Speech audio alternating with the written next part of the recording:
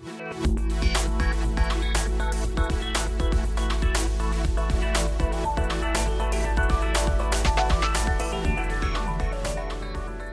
guys, I'm the Impaired Grappler and welcome to my podcast. Today we have a very special guest for our 33rd episode. It's Nick Patterson. You might recognise him from a few viral videos over the past year. MMA gym owner versus Vic Pol, where he disallowed entry from the health officers and Vic police here in Melbourne at his gym. So basically, using words and legal language and that sort of stuff. So we talk about young Nick, his MMA and fight history, his injuries, rehab and training modalities that he's figured out over the years. We talk about the law, strawman, the Constitution and Black's Law Dictionary and some interesting words in there. We talk about God and the Bible and how that relates to the law. And we talk about lessons that he's learned from coaching, the meaning of the number 33, this being the 33rd episode, whether it's evil or not, Illuminati or whatever. We talk about homeschooling, as he's been doing that for a few years, and sort of being targeted by the police at the protests and at his gym and all that sort of stuff. So hope you guys enjoy, and we'll catch you on the other side. Us.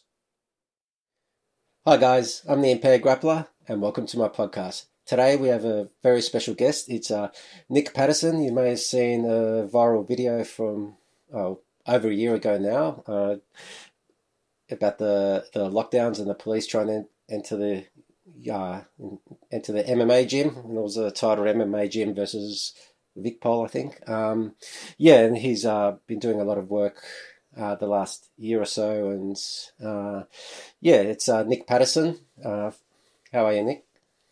Yeah, I'm good, mate. How are you? Yeah, pretty good. And this will likely be episode 33, so Illuminati confirmed and all that. But we may discuss that later. But Did I cover my eye and just do all the symbols and triangles and everything. Like we could get into that doing the whole hand symbol thing.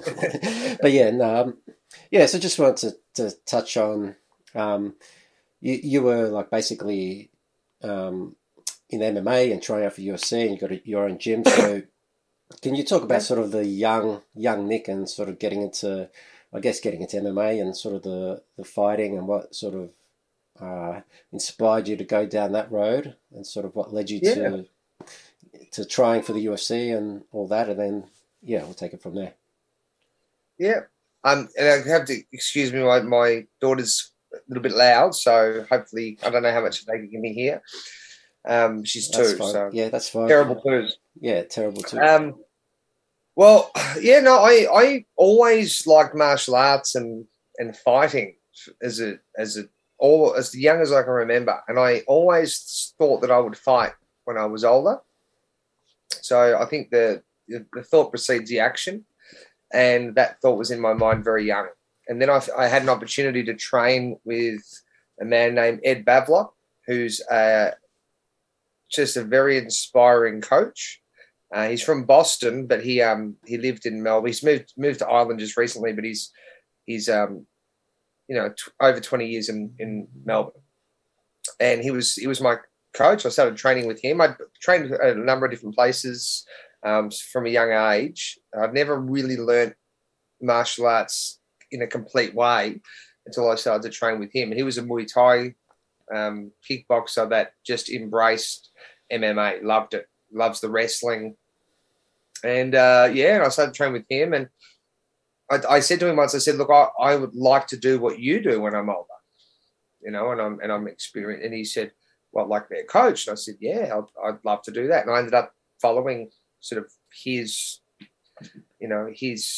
path to some degree. Obviously, it's a different path now, but I followed that path and I started to fight. And I had something in me that pushed me to want to compete. I really wanted to compete, and it was, I think, I don't know my father, and I think a lot of young men that don't know their dads have like this issue where they have to kind of prove that they're a man, right? It's like this, I don't know what it is, but it definitely was there. So I found that fighting was a way out of the mundane. If I can make a living out of this that sport, then I can find a way out of doing something mundane. I don't want to work in a factory and just spend my life doing something that I hate that's mediocre.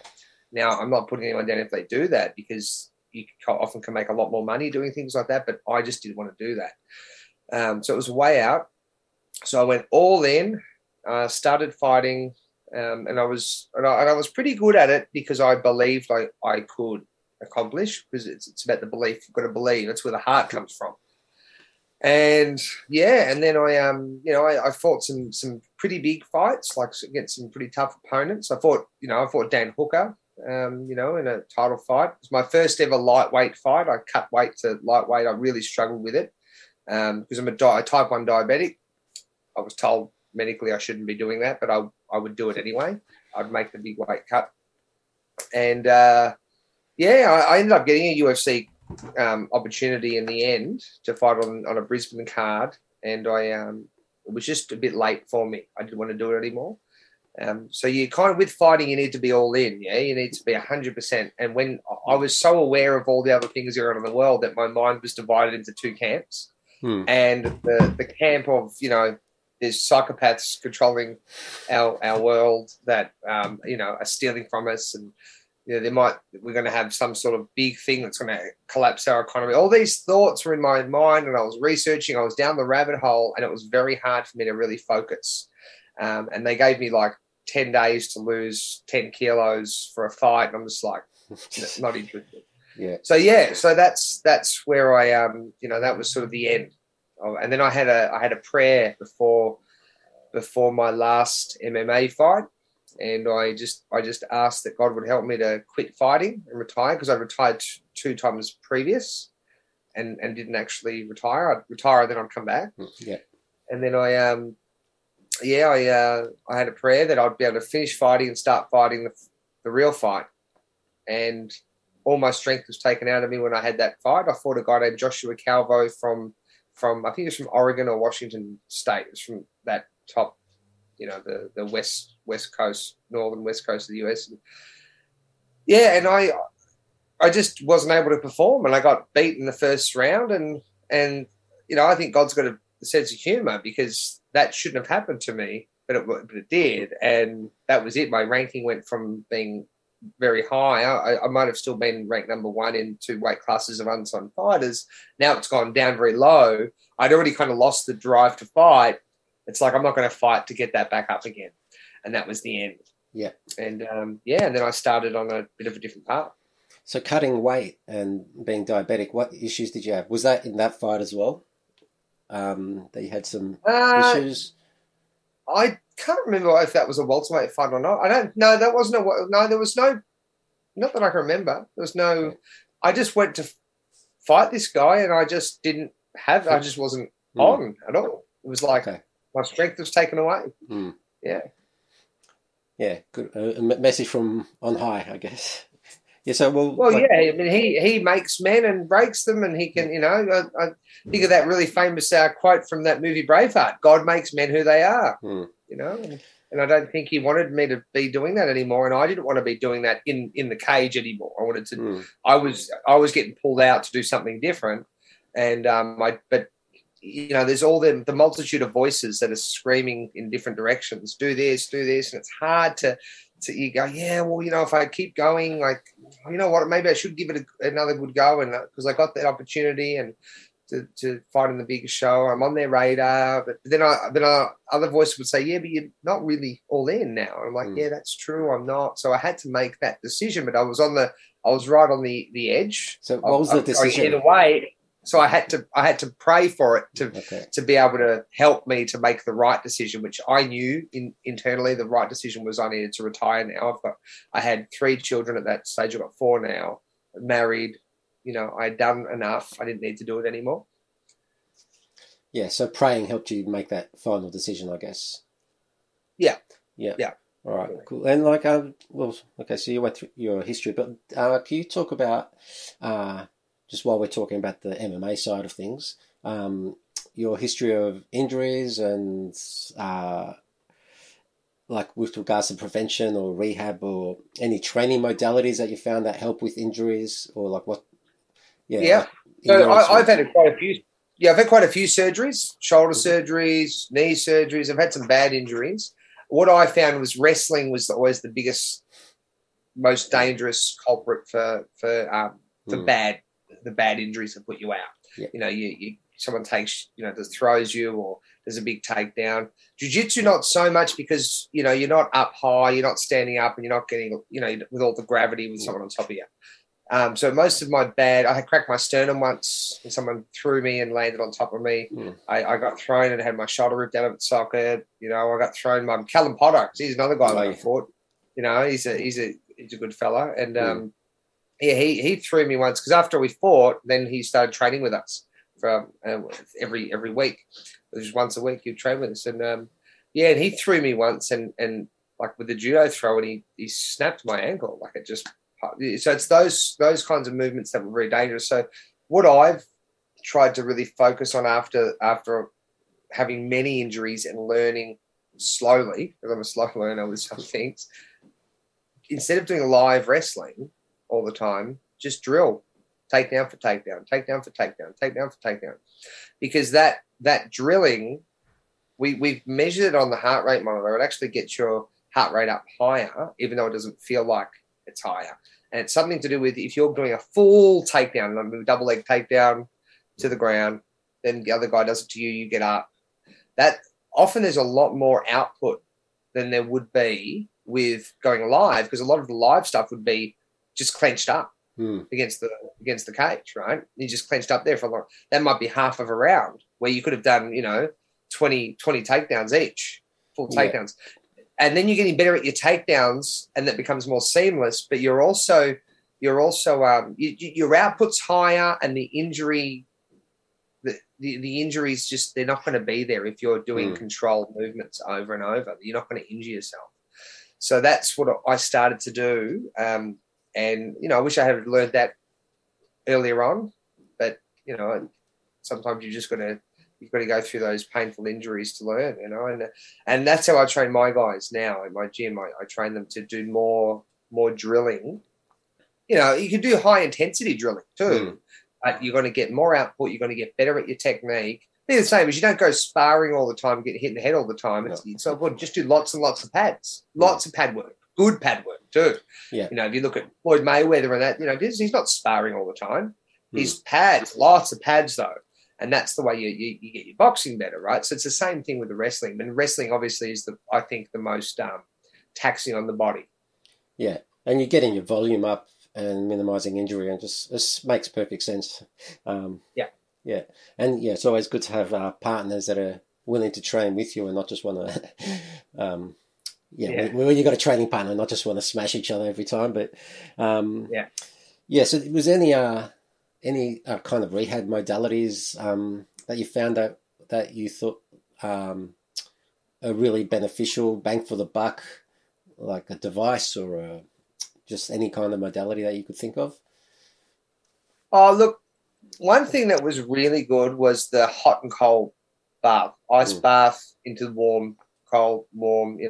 That was very good for recovery. From that, that lactic acid build up, that soreness, that rusty feeling in your body. The DOMS, the day after, the delayed onset of muscular soreness, I found after wrestling, the hot cold bath was perfect for that. Yeah, I would rate that as probably the biggest bang for its buck. Yep. All right. Yeah, cool. There's another podcast I haven't released yet. We spoke about that too. So, it's pretty. Yeah. It's cool that it's useful for a lot of people. So, all right, getting back into, you mentioned it before, so we can touch on it now, like with regards to the Bible and God, like what have you always been going to church and following the Bible, and in your opinion, what's the importance of the Bible? Okay, so I guess just for the layman, I guess. Yeah.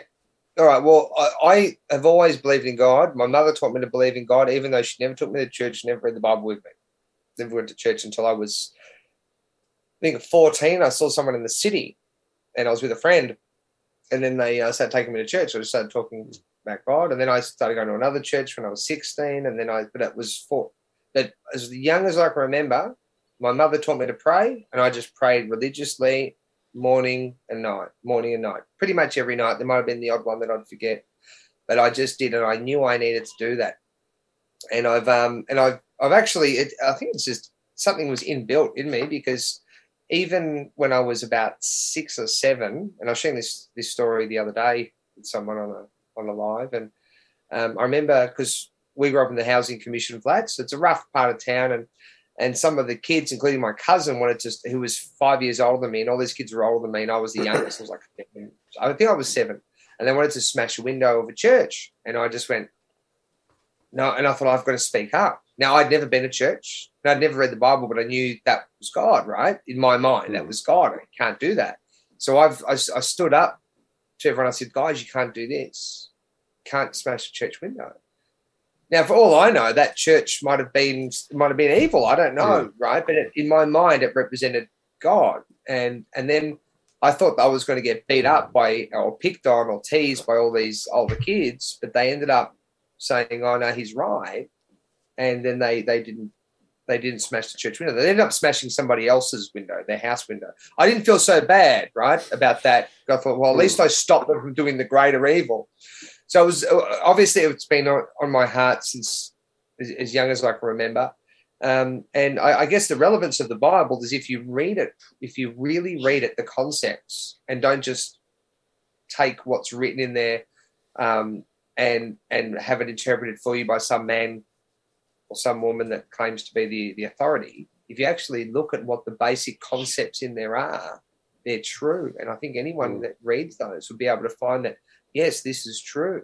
You know, there's something, you know, the fact that you've got a conscience, something inside of you that tells you the difference between right and wrong, that's inbuilt into your DNA. That is the proof that you know, the fact that God's name is I am. He says, I am, you know, or Jesus is the word, which means the idea, the logos, the concept. That a word, spoken, written, whatever, is just conveying an idea or a concept. And an idea or a concept requires intelligence, which is the name of God. I am. I exist. I am. So these concepts, if you look at it from the basic root, enables us to understand who we are and who God is, and that the mind is the kingdom of God. You know, the kingdom of God is within you. You know, God dwells within you. And if we realize that, we realize there's this whole internal world that we're probably not so focused on, because we're being distracted by all the external things. But a lot of people focus on the external things, you know, like it says, you can't serve God and mammon just means money. You can't serve the external stuff and the internal. So, and you see that with sort of what's going on now. There's people that are really digging deep inside, and they're looking at you know, their conscience, and they're thinking, I don't agree with what's going on. I don't believe in this, and I'm gonna risk being given a big fine, going to jail, being hated by people that I know, losing my job because of something that I believe in that's inside of me, and it's not external. They're making a choice between the external world and the internal, and they're recognizing the value of the internal world. And I think the Bible is the key for people to understand that. It's just you've got to get past the language barrier, because it's been written 400-year-old King Jamesian English. Yeah, and because I've started reading the Bible with a couple of just different groups, but like nothing really formal. We just sort of pick a theme and a few passages from that theme, and just read it and talk about it and discuss it. But yeah, you're right. Like everything I've read so far, it's like it's all true, whether it's parables and metaphors and that. But it's all true, and then you see it happening today. Like just the lessons that are in there, and it's pretty amazing. It's like this was written 2,000 years ago, and it's as relevant today as ever. And there's a reason it's so powerful, and so many people believe in it. But then you get into which version and then translations. But well, there are some terrible translations, like the translation that Kanye West is it's his name instead of God. Like that has happened. Because I just read in Revelations, no one should change the word. Was it Revelations towards the end, the last book? And add to or take away. Yeah. Otherwise, you will suffer what's in this book and all that sort of stuff. Yeah. Okay. So And then like relating the King, well, especially the King James Bible, but the Bible to law. That's basically where we in the West where we get our law from. It is Point. where, and yeah, but then now they're lawless now. Like it doesn't matter that they make contradictory. Everything contradicts other things, right? You've got, I mean, we've got certain laws that say X, and then they go, yeah, but you know what? We're going to make laws that say Y that contradict X, and so it doesn't. But that is the basis of law and that's the basis of what's in our conscience. It's actually it marries up what's written in there in correct context will marry up with what's on your conscience, which is the light that lighteth every man that comes into the world, which is in John chapter 1. So there's this light in you, this truth in you, the truth and light, and we're meant to let our light so shine. So we're meant to let the truth out so people can see it, which is what the word emotion means. It means to move out. So we've got something inside of us and we've got to express it. That's why we need freedom of expression, political and religious. That's the reason, because we can't serve God and let our light so shine and glorify God if we don't do that. And that's the first commandment: thou shalt have no other gods before me. Okay, so when you understand these things in context, it makes perfect sense. So I went on a bit of a tangent there. Yeah, that's right. So when was the first time you saw these issues with law or just how the world's run, I guess, with these evil psychopaths? Well, it's interesting because I never had any interest in law ever. But about 8 years ago, I got inspired to go, and I don't know why, I got inspired to go and start learning law and learning. I watched a video on the straw man, and I thought, that's a really interesting concept. Is that true? I started looking at things and I started seeing these capitalized. Why is my name written in capital letters on all of these, corporate letters that I'm getting from banks, and why isn't it in capital letters, and why is my birth certificate all capital letters on the surname? And I started to think there's something to this. And then I went to I went shopping at a shopping centre with my family and my wife, and she wanted to get some things, and I'm not into shopping, and also I just stayed outside with the kids, and there was this man that looked like he might have been homeless, but he started talking to me about the straw man, and I thought, this is very interesting. So a lot of people were shrugging him off because of the way he looked, but I was more interested in what he had to say. So I had this conversation with him, and he was very intelligent, and he gave me a card to this group called the Community Law Research Group. So I ended up going to that place, and I started to learn about the law and the Constitution, and which was amazing because I'd heard the word Constitution, I didn't really understand anything about it. And I started to learn, there's limits on what the government can and can't do, and the government's not doing those things. And I think that's what opened me up to the injustice, because I've got a thing for justice. I can't accept injustice just happening. It just is. I have to, if I can do something, I have to do something. So I started to learn everything that I could. And look, I'm not one of the minds for the Constitution and the law, but there's certain things that have really stood out to me. And then I've years later, when all of this madness, sort of with this pandemic, which anyway, I won't even get into it. But when that happened, I was able to recall all of this stuff, and I was able to quote so much of it off the top of my head. And it's interesting because in the scriptures, the Bible, it says in John chapter 14, verse 26, I think it is, but the Comforter, which is the Holy Ghost, and the Father will send in my name, he shall teach you all things and bring all things to your remembrance whatsoever I've said unto you. And I went, that's just happening. Right at the moment I need that, bang, the thought comes in my mind and I know what to say. And I was winning these battles. And obviously you've seen sort of some of those footage. I've had a number of videos that went viral where we basically were able to school the police and the officers in the law. And if I didn't spend those years learning this stuff, when I didn't even have an interest in it, something was on my heart, told me to do it, then years later, I have all this information that I didn't even know I had remembered, but it was coming back to me at that very instant. I was able to just say things, acts that I didn't even know. Oh, that's right, that act. And then I'll just say it. I'd say it's in this act, the Statute Law Revision Act. 1960, 1973, and they removed the words Commonwealth from there. I was just flowing, and I thought, wow, this is God's using me to do this because He's bringing it to my remembrance. So I didn't even know that couldn't remember these things, and then they all just came to me at that moment. Same thing happened when I had an interaction with the police at Flagstaff Gardens, and then I was later assaulted on the same day and taken, and I was put in jail. I saw them recording you as well. Like they're trying to learn. I think they were trying to learn off you, so they know how to actually be able to combat what you're saying. But anyway, then they assaulted you at the end on the way home, which was a bit annoying. But I noticed they were there with their video camera recording what you were saying. Yeah, well, they always have when they have large numbers of police, they have usually they have like their own kind of media, and they have these special cameras that are on a stick that they use. Yeah, they're like on a stick and they come out like this. I don't know what they're doing with it. Probably facial recognition, all the rest of it as well. Yeah, probably. Yeah. But, I actually had the COVID marshals turn up to my gym yesterday. Okay. Yeah, and we had a bit of a chat. Did a bit of a video as well. Okay. On that one. Quite funny. Yeah. Okay. And they were very, very rude when they, the way that they talk to you, and when you start to give it back to them. And I'm not abusive with them at all.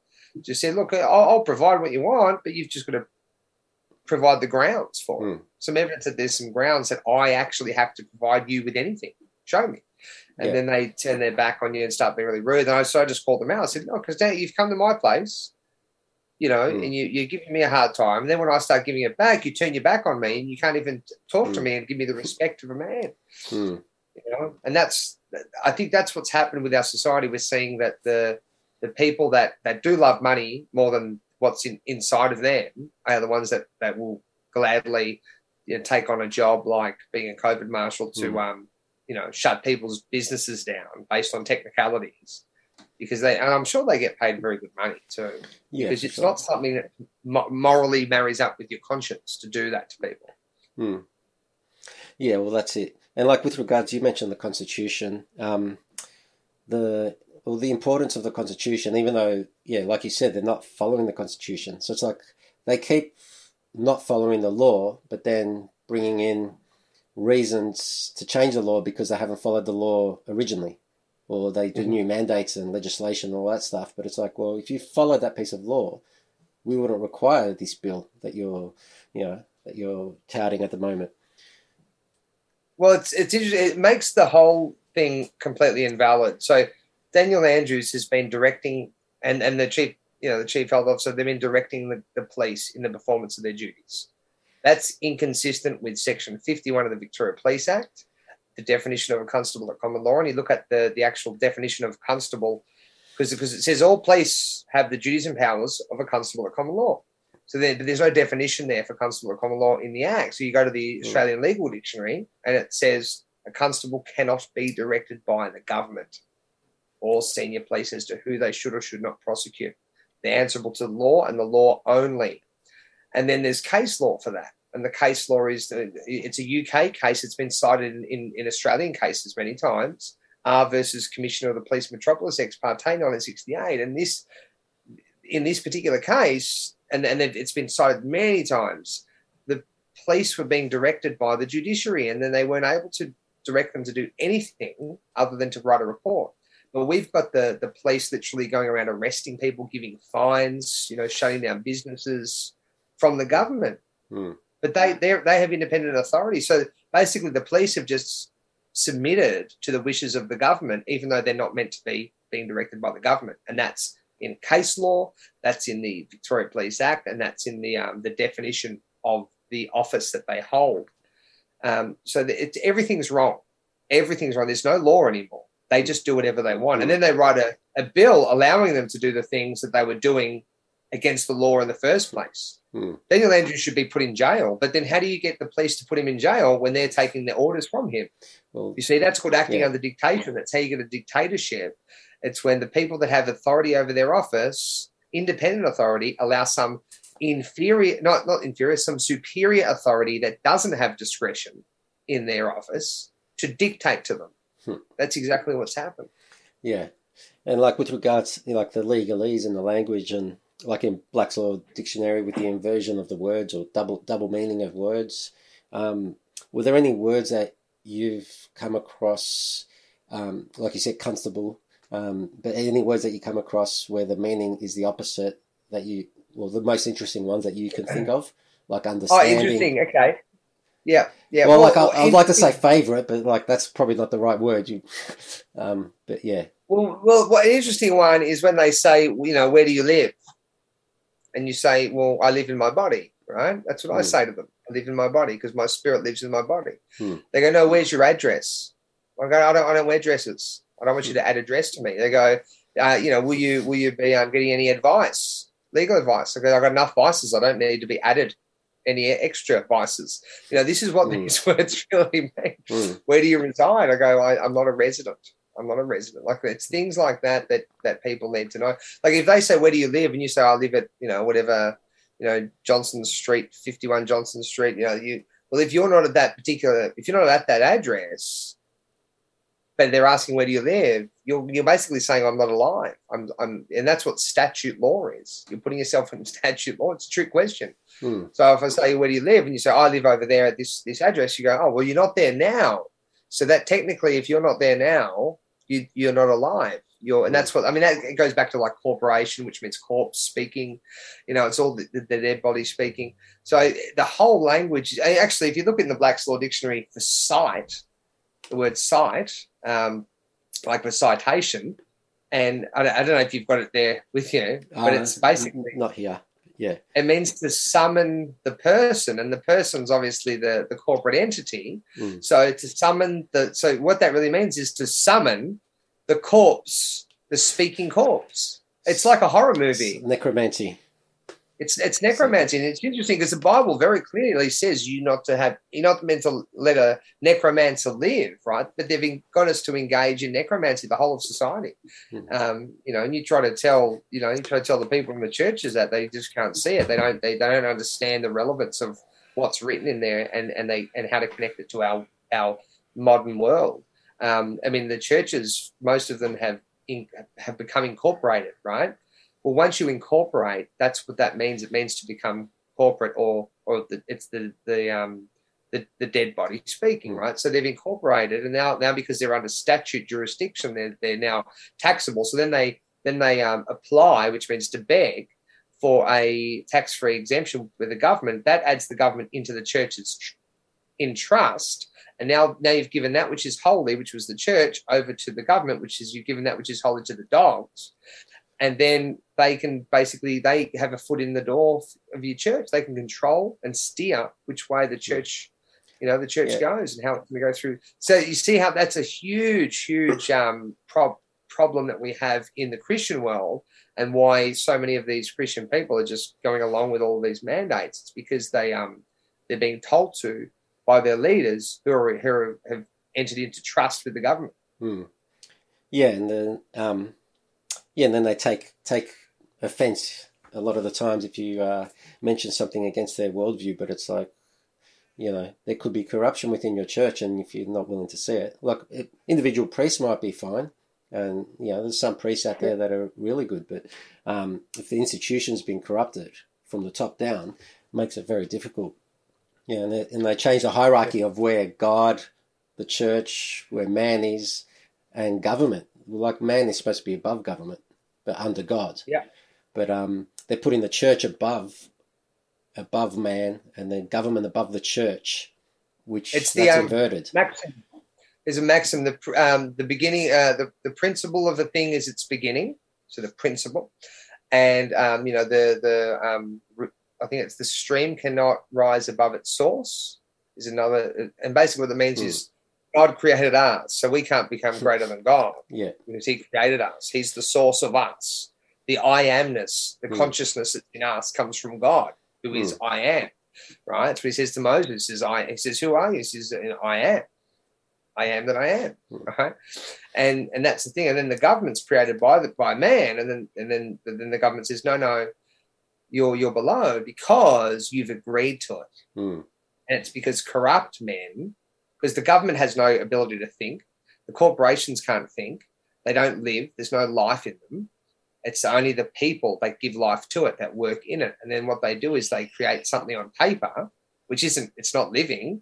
And then they get you to sign and agree to it and say, I'm going to be part of this fake world, this fake on paper world, the legal world. And then by doing that, they then, because of their own, your word is your bond. Whatever you say, you're meant to do. You've agreed to it. That's why they haven't put themselves above you. What they've done is they've tricked us into being below them. It's called capitis diminutio, and it's the legal term is to diminish your capacity. That's what the capitalized name is. Okay. Capitis diminutio. Yeah. So they do that, and they've been doing this for a long time, and we just don't.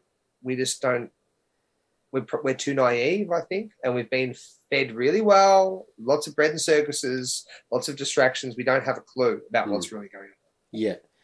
Yeah, for sure. Because a lot of, because, with politics, it's about trust, and then if you don't trust the government, then, if they're breaking the law, then, like, who do we call, kind of thing. And it's like, well, there's no legal recourse for, like, what's it called? Having private militias and stuff like that in this country, is there? We have been completely demoralized in this country, where we don't have any freedom. We've got no freedom to defend ourselves. We can at law defend ourselves, but we don't have any ability to do it in a real way.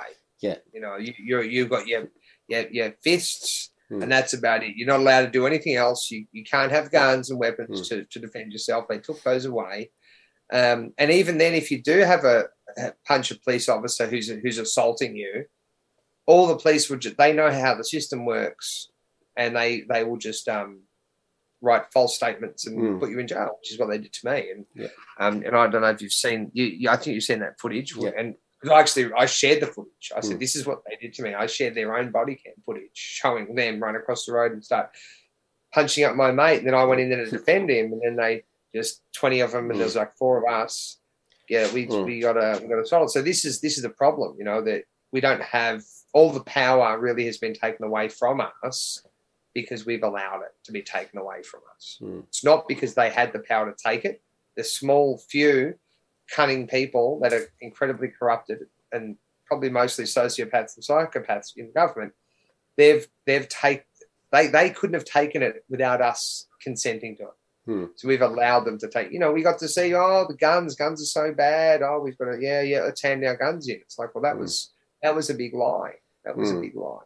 And obviously, I'm not going to be conspiratorial. I'm just going to say that, all the criminals have guns. Right? All the bad guys have guns. It's the only people that gave their guns back and don't have guns are the people that would only use them for a righteous purpose. Yeah. That's sort of what I saw at the time, and I was at uni. It was pretty scary, but I was like, this is one step this is what Hitler did. The first thing Hitler did, Yeah. So it's and people were like, you're crazy, you're crazy. It's like, well, I don't know. And like, look where we are now. So what's the role of the Australian peacemakers, and like, what's the goal there? And well, it comes back to 2 words in the Hebrew, hatat, which is the word for repent, which just means, but hatat is the word, not repent, the word for sin, which means to miss the mark. So we have the word sin in the English, but it comes from the word in the Hebrew, which is hatat, which just means to miss the mark. So you're off course. And the word repentance, which is the word shub in Hebrew, which means to turn back and get on course. So it's about getting people. People are like, we've got to do something, and they've got all this energy, and they're active. Let's go and stop this evil government. It's like, well, okay, this is the way to have a victory there, is we have to start walking in the right direction, because your rights truly do come from doing what's right. The reason we've lost our rights is because it's actually in the first clause in the Constitution. It says relying upon the blessings of Almighty God. And you can see in our society, we've turned away from God. You just look at I was showing someone the other day at our house. We're talking about the demoralization of our society. And I showed them that Cardi B what film clip. I said, kids watch this. Like, this is evil, like pure evil. And our friend was like, that is so bad. I didn't even know about this. I said, yeah, this is bad stuff. They've turned us into animals, right? So if we're not going to be able to govern ourselves, we'll get someone to govern us. And that's why they want us to go and be as depraved as possible, because that takes us away from God, which is where our rights come from. And that's the fundamental principle that I don't think people realize is if you start doing what's right, things will start to turn out and go right for you. But if you're doing what's wrong and you're living like an animal and cheating on your wife and stealing from your friends and just thinking evil, saying evil, bashing, all the bad things, if you're doing that, and that's a big part of your mind, the thought precedes the action. So that's where it starts from. And you're not going to have your rights and freedoms for very long, because you can't, because you're a danger to us. Because there's a lot of things that we do in society that aren't even against the law, but they're very dangerous. I mean, we've got in the schools, they're teaching kids that they can transition their gender and take hormone blocking, medications. I mean, this is how bad it is. We've got full term abortion.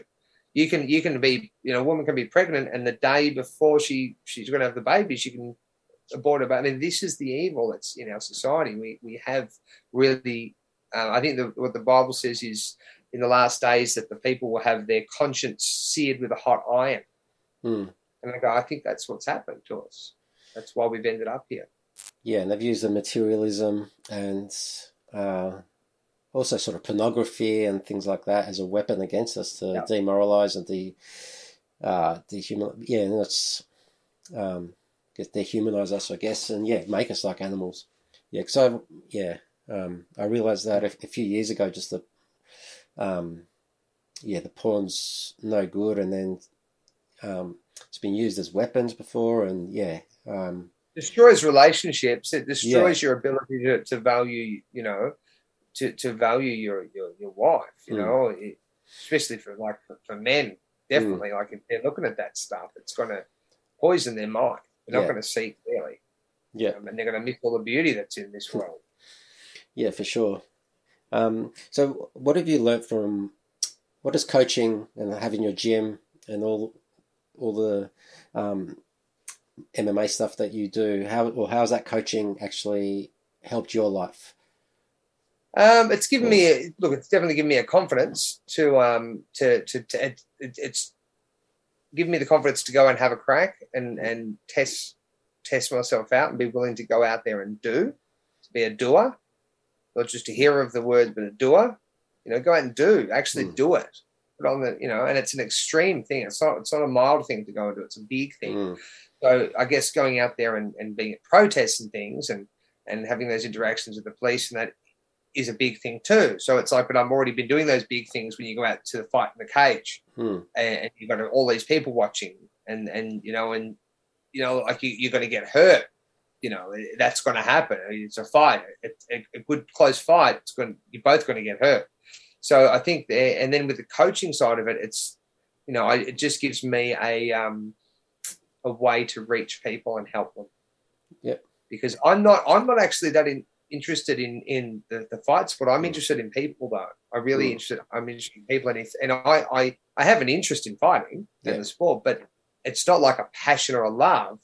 The sport isn't the passion; it's the people. And if they have an interest in it, it's a way for me to connect with the people. And I think because I've done very well in the sport, a lot of people that may not listen to anyone else will listen to me, and I'm able to plant good seeds in there, because basically your mind's just like a computer. What you put in there, program in, is what it will spit out, right? So the thought precedes the action. We're going to put good thoughts, some good seeds in their mind. If we can do that, we can make good people, help them to be good people. So would you say that's the biggest thing you've learnt, is how to communicate and teach people? I've learned a lot, actually, about people, because you get so many different types of people, and you realise how different we really are, where we might look very similar, but we are so different as people in the way that we process information and the way we think things and the order of which we go through certain stimulus and information. Like some people go the opposite way around, and someone will see maybe, you'll see someone what they've done and then look at why they did that and then, where they came from. Someone else will go, they look the other way around and they see that this person came from here. So this is why they did that and this is what they did. This was the result. So they'll look at it the complete opposite way. And maybe that's even to do with how they're brought up, because some people read, if you read Hebrew, you read the opposite way around, which I know affects the mind where you look at things the other way around. So I don't know. You just find that there's so many variables that we can't explain with people. So you just can't judge. And I've actually found in the last sort of few years that I have been a terrible judge of people, where I've missed for better and worse. I've often judged people and thought they were better than they were, and then I found out, they did the wrong thing by me and left me in a bad position. But then I've done the opposite as well, and that's what I think. What I like about this whole pandemic situation, because we're seeing people really come out of themselves. It's like the unveiling has happened. We're seeing who's really about the truth and who's not. And you can't pretend anymore. Like you are, we're going to see with your actions. Like it says, you shall know them by their fruits in the Bible. Yeah. Well, a few people are trying hard to pretend, though. They're still trying to hold on to the materialism and stuff. They just won't admit it to themselves. But, so with regards to, I said this would probably be episode 33, so maybe we could touch on that. The number 33, how in society it's been made out to be this evil Illuminati kind of thing. What are your thoughts on that word and the good versus the evil aspects? Well, I don't think any number's evil. I don't think any colour's evil. I don't think any symbol really is evil. It's there's probably things that are just evil, right? But the most symbols and numbers and things, they just express an idea, and it's how you interpret neutral information. You can look at, it's like someone could be a doctor and they could go and use that knowledge, because it's all knowledge, right? They could use that knowledge to do horrible things, or they could use that knowledge to save people, right? So you could use the knowledge both ways. And I think a lot of both is happening now in mainstream medicine. I think a lot more people are probably getting assaulted and violated with it now. But this is the thing, right? So you've got these people that say, oh, this is our number or this is our colours. I even did when I first started the Peacemakers, we were using orange vests and fluoro vests and green ones. And then a number of people got on my YouTube channel saying, oh, that's the Masons use those colours. And no, I'm like, look, the Masons didn't create orange and green. God did. And those colours biblically have very good meaning, right? There's beautiful meanings to this. So I said, I can't, I'm not going to believe that something's evil because someone says it's evil. And I'm not going to believe something's good because someone says it's good. It's just how you want to look at things. So this number 33, I mean, it's just a number. You know what I mean? Like there's information being conveyed there. It doesn't mean it's evil. I mean, there's maybe, it says that a third of the angels left their first estate. They're in the Bible. A third of the angels is 33.3%, And then you got then people go, oh, the 666, the 3 sixes, which is they go, oh, that's the evil number from the Bible. Okay, all right. So then that's maybe two thirds, right? That are left. But it's just how you look at it. Which I just think 666 just means the number of man, and it's conviction of man. Three times 3 of those numbers is the conviction. But yeah, I mean numbers like 33, you could look at that and you could find so many ways to interpret that based on the external and internal things that and that you can see. So it's just how you apply knowledge, isn't it? Would the evil thing be actually actually buying into the fact that it's evil? Yep, that's how witchcraft works, isn't it? They they convince you, that this is going to, this is going to happen, and they tell you your fortune. Maybe they tell you this fortune, this is going to happen, and you go, oh, okay. And because you believe in it, it happens because the thought precedes the action. But if you didn't believe it in the first place, it wouldn't happen. It's like the placebo effect in medicine, right? They tell you, oh, this is going to make you, going to heal you, and because people have, even if it's a small amount of belief in it, they go, oh, well, I think, which is faith, right? They have a small amount of faith, and they have a positive response, and they go, oh, well, there was nothing in it but sugar, but you believed that it was something else. It's the belief that makes it. It's like the Bible says in the Proverbs, it says, as a man thinketh inside, so is he, right? So as you think, you are. Like Jesus said, as you have believed, so be it unto you. And then Job says, that which I feared has come upon me, and then all these awful things happen to him in Job. And then he says, that which I feared has come upon me, right? So it's actually teaching us what you've just said is it's expressing that the internal governs the external world, and I obviously you're aware of that. A lot of people aren't. Well, what are your thoughts on like the internal like thoughts, like you actually before you actually speak it out loud into the world, whether it's just speaking and only God can hear, I guess, or thinking? Is there a difference between thinking and speaking to? Because I find that once you speak the words out of your mouth, it's almost like a covenant or promise, whatever you're saying. And like you said before, your word is your bond. Yeah, and so, but you can have all the thoughts in the world, but until you actually manifest it, or until you actually speak it, it won't manifest. The thought precedes the action. So, it's like the seed. There's many parables in the Bible about the seed. If it's a good seed, they plant the wheat, then they plant the seeds, they plant the tares. The good seed is the good thought, and that produces fruit. That produces things that are good. A good tree brings forth good fruit. A corrupt tree brings forth corrupt fruit. Corrupted thoughts will bring forth corrupted trees, which will bring forth corrupted fruit. People are the trees, okay? It's why there's many Bible verses that teach that. Joseph is a fruitful vineyard whose branches go over the wall. This is the idea here that it's symbolic of something. So that's a symbol, like the tree. Yet you see the much of the pagan world, even the satanic world, will look at trees, and they'll look at trees in a negative way, like to a Christian. Because they look at it like they worship the tree as opposed to the creator of the tree, right? Yeah. But this idea of the idea, the thoughts, when you speak, and when you do, because you can express an idea with your words, but you can express it with your actions as well. Okay, by what you do, by saying nothing, because we're obligated to speak as well. So when you say nothing, you're saying something as well.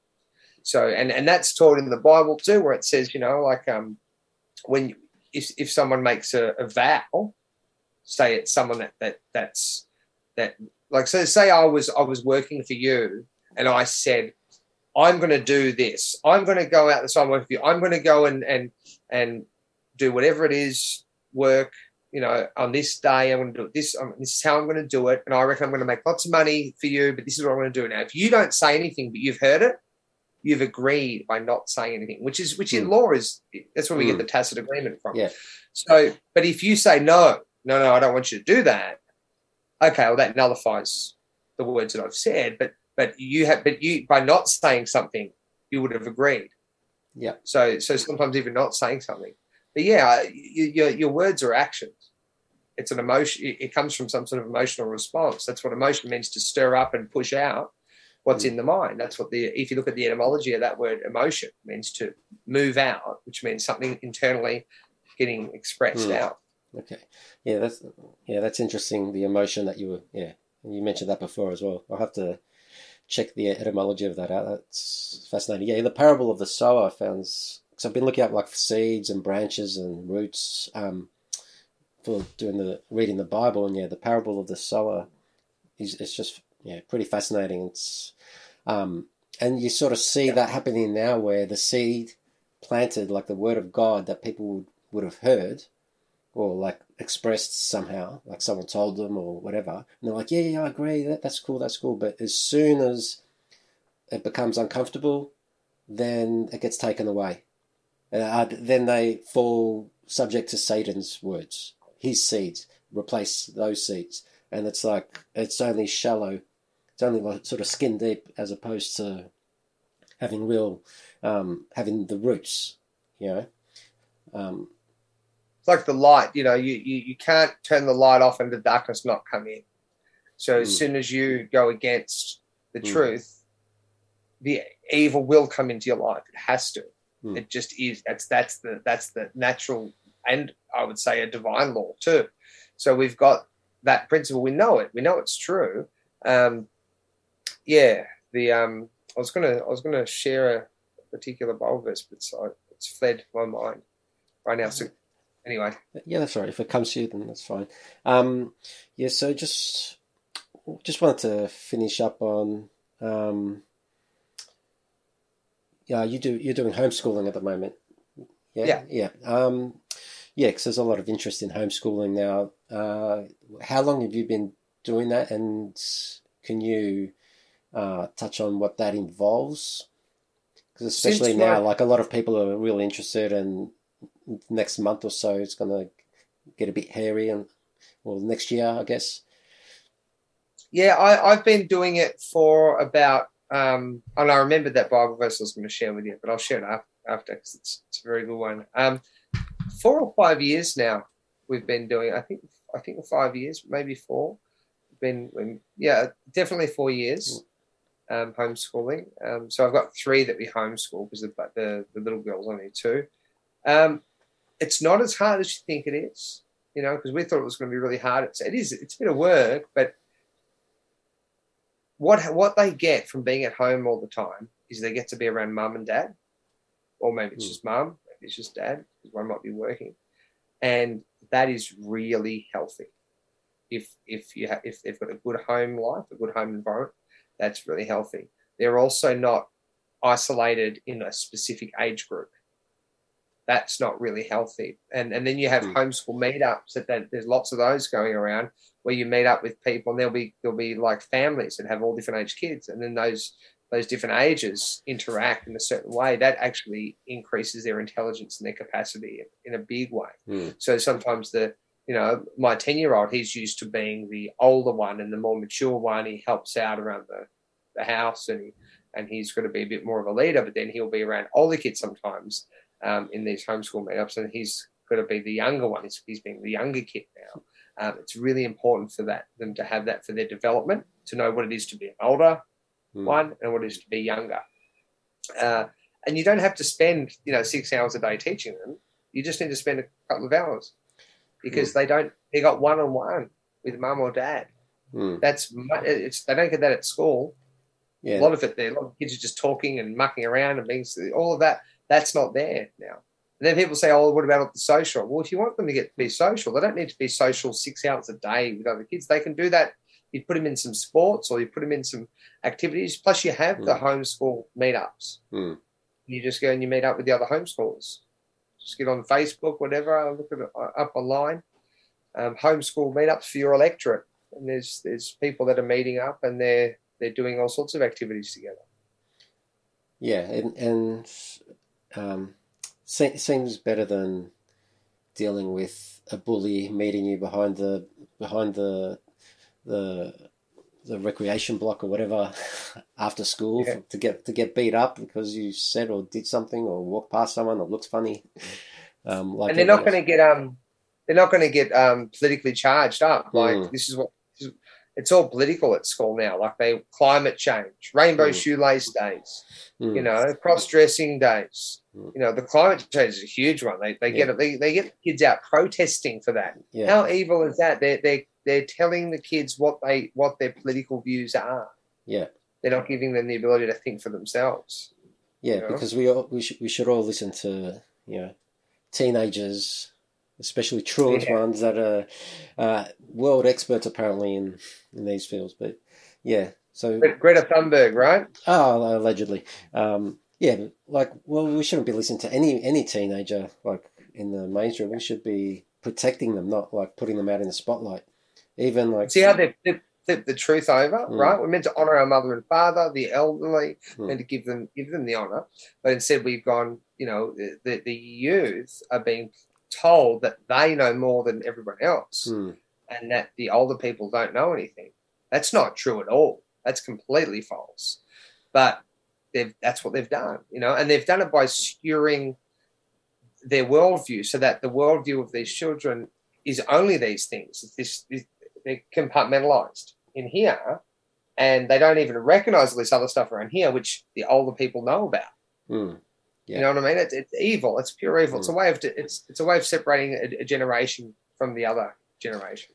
Yeah, and it's like the young generation should be helping the older generation, taking care of them in their old age, and the older generation should be help teaching the young generation what they've learned in their life.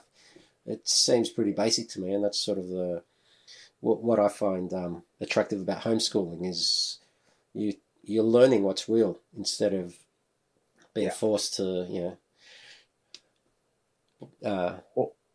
anyway, so go on. I was just going to say, my oldest boy, he's much more mature than other kids that go to school, because he's been with mum and dad all the time. He knows you shouldn't do this, you shouldn't say that. He knows he's got to help out. He just knows those things. I mean, he's a 10-year-old kid, but they are more mature.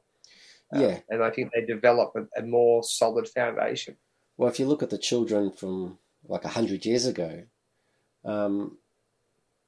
like TV shows, or from the 30s or whatever, like they were assistants in Congress, and like 10, 11, 12, 13-year-olds, when they come of age, they're like responsible enough. They're reading books. They're like able to run errands and do all these things back then. Now it's like, oh, I can't leave the house alone for with the society we're in now. But yeah. You look at a grade 6 exam from 150 years ago, you wouldn't get 50% probably. I'm not saying you're not intelligent, but they were so far ahead of us in their ability to write. They could write like a lawyer, better than a lawyer now. Like a good lawyer, the way they would write a letter, these kids could do it in grade 6. They understood how to do that. They understood penmanship. I've got a book from the 1700s that a friend's lent to me. It's from one of their family members, and it's actually a Masonic book, right? It's got all these Masonic oaths that they've made. It's all sort of in code, but you see the penmanship and the way these people could write. They were so far ahead. You've got to give them credit. They were so far ahead, and we only have such a short attention span. We don't read books. We've been given that 5 to 10 minute, maybe not even 10-minute attention span. We use emojis now. It's like it's the deliberate dumbing down of our society to make it dumb. Yeah, for sure. I'd love to. It would have been way better to grow up back then and learn like they did, but instead of like we got decent schooling, I get, or not really, but sort of self-taught and figure stuff out yourself. We have information, for sure. We have the ability, but we have to be driven to learn. Yeah, and the hubris of having devices and screens and the internet, we think we're smarter than them, but it's like we're not. Just have a look at everything that's going on. We're not. Yeah, it's just a illusion, a trick. So anything else you want to finish up on? That Bible quote that you remember, if you remember. John chapter 18, and Jesus says, "My kingdom is not of this world." And he says, he's talking to Pilate. He's the one that said, "Okay, crucify the Messiah." And he said, "To this end was I born." This is what Christ was saying, Jesus was saying. "To this end was I born, and for this cause came I into the world, that I should bear witness of the truth.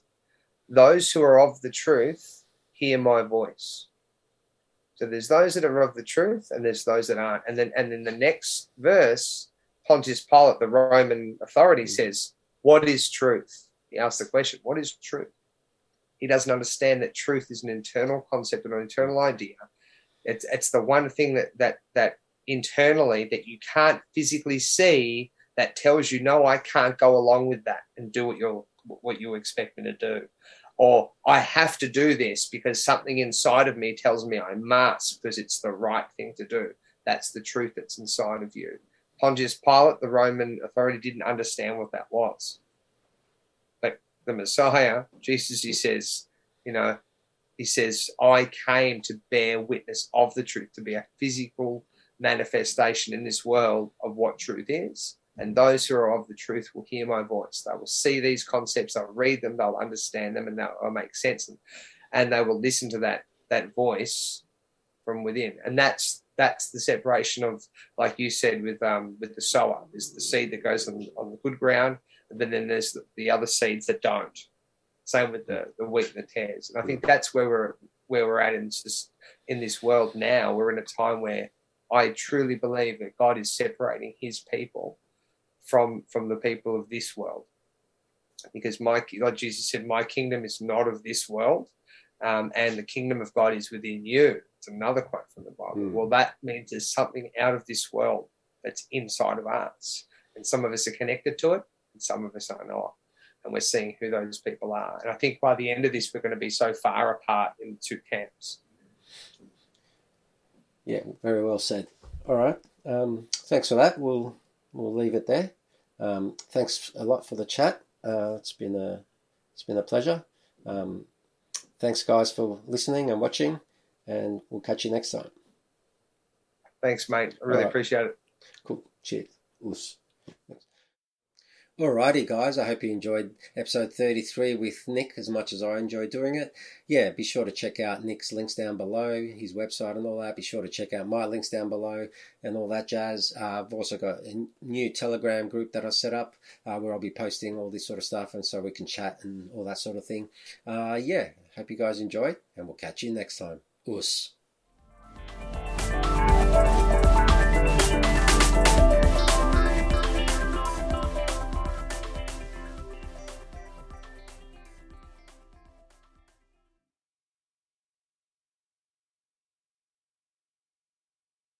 So you're a jiu-jitsu guy? Yeah. Yeah? Who do you train with? I train under Pedro Sauer. It's in it's leverage jiu-jitsu with Philip Grapsis. Okay. Down in Thomastown. Yeah. Used to train with Murat at Nexus. Yeah.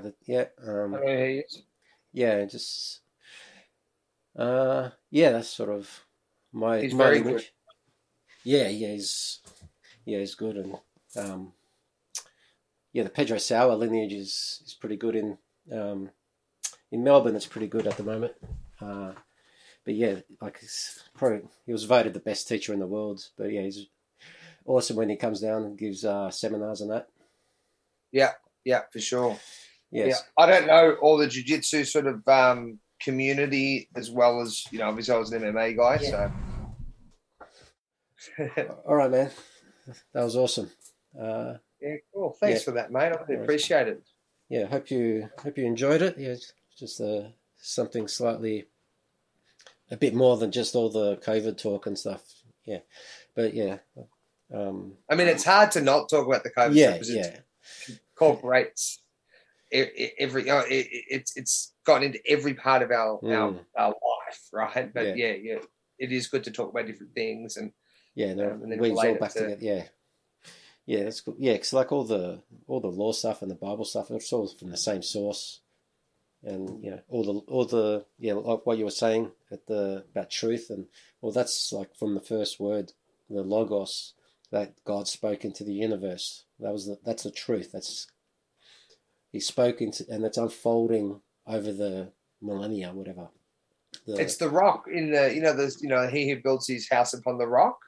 And he built the wise man builds his house upon the rock, which the house is you, right? You're the house, right? And the foolish man builds his house upon the sand, right? And when the floods came and the winds blow, which the wind just means spirit. It's a pneumatas, which means wind and spirit, or ruach in Hebrew, which means wind or spirit, comes and the house built on the rocks will stand, right? The rock is the truth. It's those people that are built on the truth. I will not do anything against what I know is right inside and against the truth. And those that are built more firmly on the truth because they've taken time to really understand and learn, are solid. They can't be beaten. They can't be broken. But those that are on the sandy foundation, who today I believe this, but tomorrow I believe that, and I'll believe whatever the TV tells me to believe, they're like, when the winds and the floods come, they're just wiped out. They've got nothing anchoring them there. Yeah, and that's like the jiu-jitsu triangle. Like that, you got to get the good base, the basic moves at the bottom, and then you're building up and up and building up to a triangle. Not the one-eyed Illuminati triangle, but just you need that foundation. Otherwise, if you don't have a good foundation, everything's just going to fall apart. And then your triangle will be smaller and smaller and just topple over. Yeah, or pyramid or definitely. whatever. All right. Cool. Do you have a favourite submission that you use? Well, because I do a lot of it one-hand at the moment, for the last probably 7-8 years or something. But I think the guillotine is probably. So I seem to find the guillotine way in a lot of positions really quickly, especially with my left arm. But triangles probably my go-to from the guard. I'm pretty good at the triangles, but my hips injured at the moment, so it's on one side. It's a bit wonky, but that's how I beat Callum Potter. Was a triangle. Okay, yeah. Now fight, yeah. And but it was just the wrestling. Just he didn't like the wrestle. And he got real good after that too. That was earlier in his sort of fight career. The triangle was probably my favourite submission was the triangle. Yeah, well, it's like the best one. I mean, the Mare Leon's probably the king of. Well, that's what it's called. But the triangle, and like over the last few years, refined it in certain ways that it tightens it a lot and just adjust the position. And instead of just doing it front on, you move it slight. You just move a slight little angle, and it just tightens everything up. And then brings it all in, and then where your feet are pointed versus where you're, rather than having it like that, it's more like that. And it tightens right up. If you've got your toes pointing in the same direction, but that's my favorite. Yeah, no, I'm with you. I think, and then there's so many different variations from there. You can turn it into an armbar, Kimura. Yeah, and then omoplata, it's good to transition one, and then you go back to the triangle, and then back to the armbar, and always try to be one step ahead if you can. Yeah. It's a bit hard. Yeah. Like I'm like just using half my body to roll, because the joints on my right side are the moment a bit wonky, so it's a lot of it's just one-handed stuff. So you're impaired grappler. So you have some sort of impairment. I've got arthritis. Like my wrist doesn't bend. Oh, yeah. So it's like, and it gets really painful when I use it or it gets hit or something. It started off in the elbow. Doesn't. Have you tried those magnets? Those magnets on the joints? Not the magnets. I'm doing a PEMF trial with someone in January, I think. So I've got these magnets that I use for when I get pain in my back and stuff, and I know the guy that actually makes them. Okay. And he sells them all over to physios, but mostly over in Spain and Germany. But he's just over here. I've got a whole lot of these magnets. I can send you some just to use. Give it a go. Yeah. If you just email me your address, I'll just I'll send them off to you. All right. Yeah. Yeah, that'll be cool. And all you do is you just tape it on. Yeah. And I tell you, I kid you not, my back when my back's bad, my lower back, I can be just completely out. I put these on. It's like I know it's still there, but most of the pain is gone. Mm-hmm. And I'm not taking any. You don't take any drugs or anything. It doesn't hurt anything. Yeah. Yeah. And they've got like a pole, an arrow pointing up. So you want to have that either pointing sort of down on your hand or up, but not to the side, down or up. And which way the energy flow's going. It doesn't matter if it's up or down, as long as it's going this way or the other way. That way, All right, that'll be cool. Because I got a whole lot of them that he gave me for free. So all right, no worries. Give that a try. Always looking for new things. I think I need to quit the coffee though. Coffee maybe it's very acidic. But well, like you said, it's the thing where, or like before we were talking about, the need to just speak it, and then once I've decided and say it out loud, then then that's when I'll do it, kind of thing. Yeah, But for sure.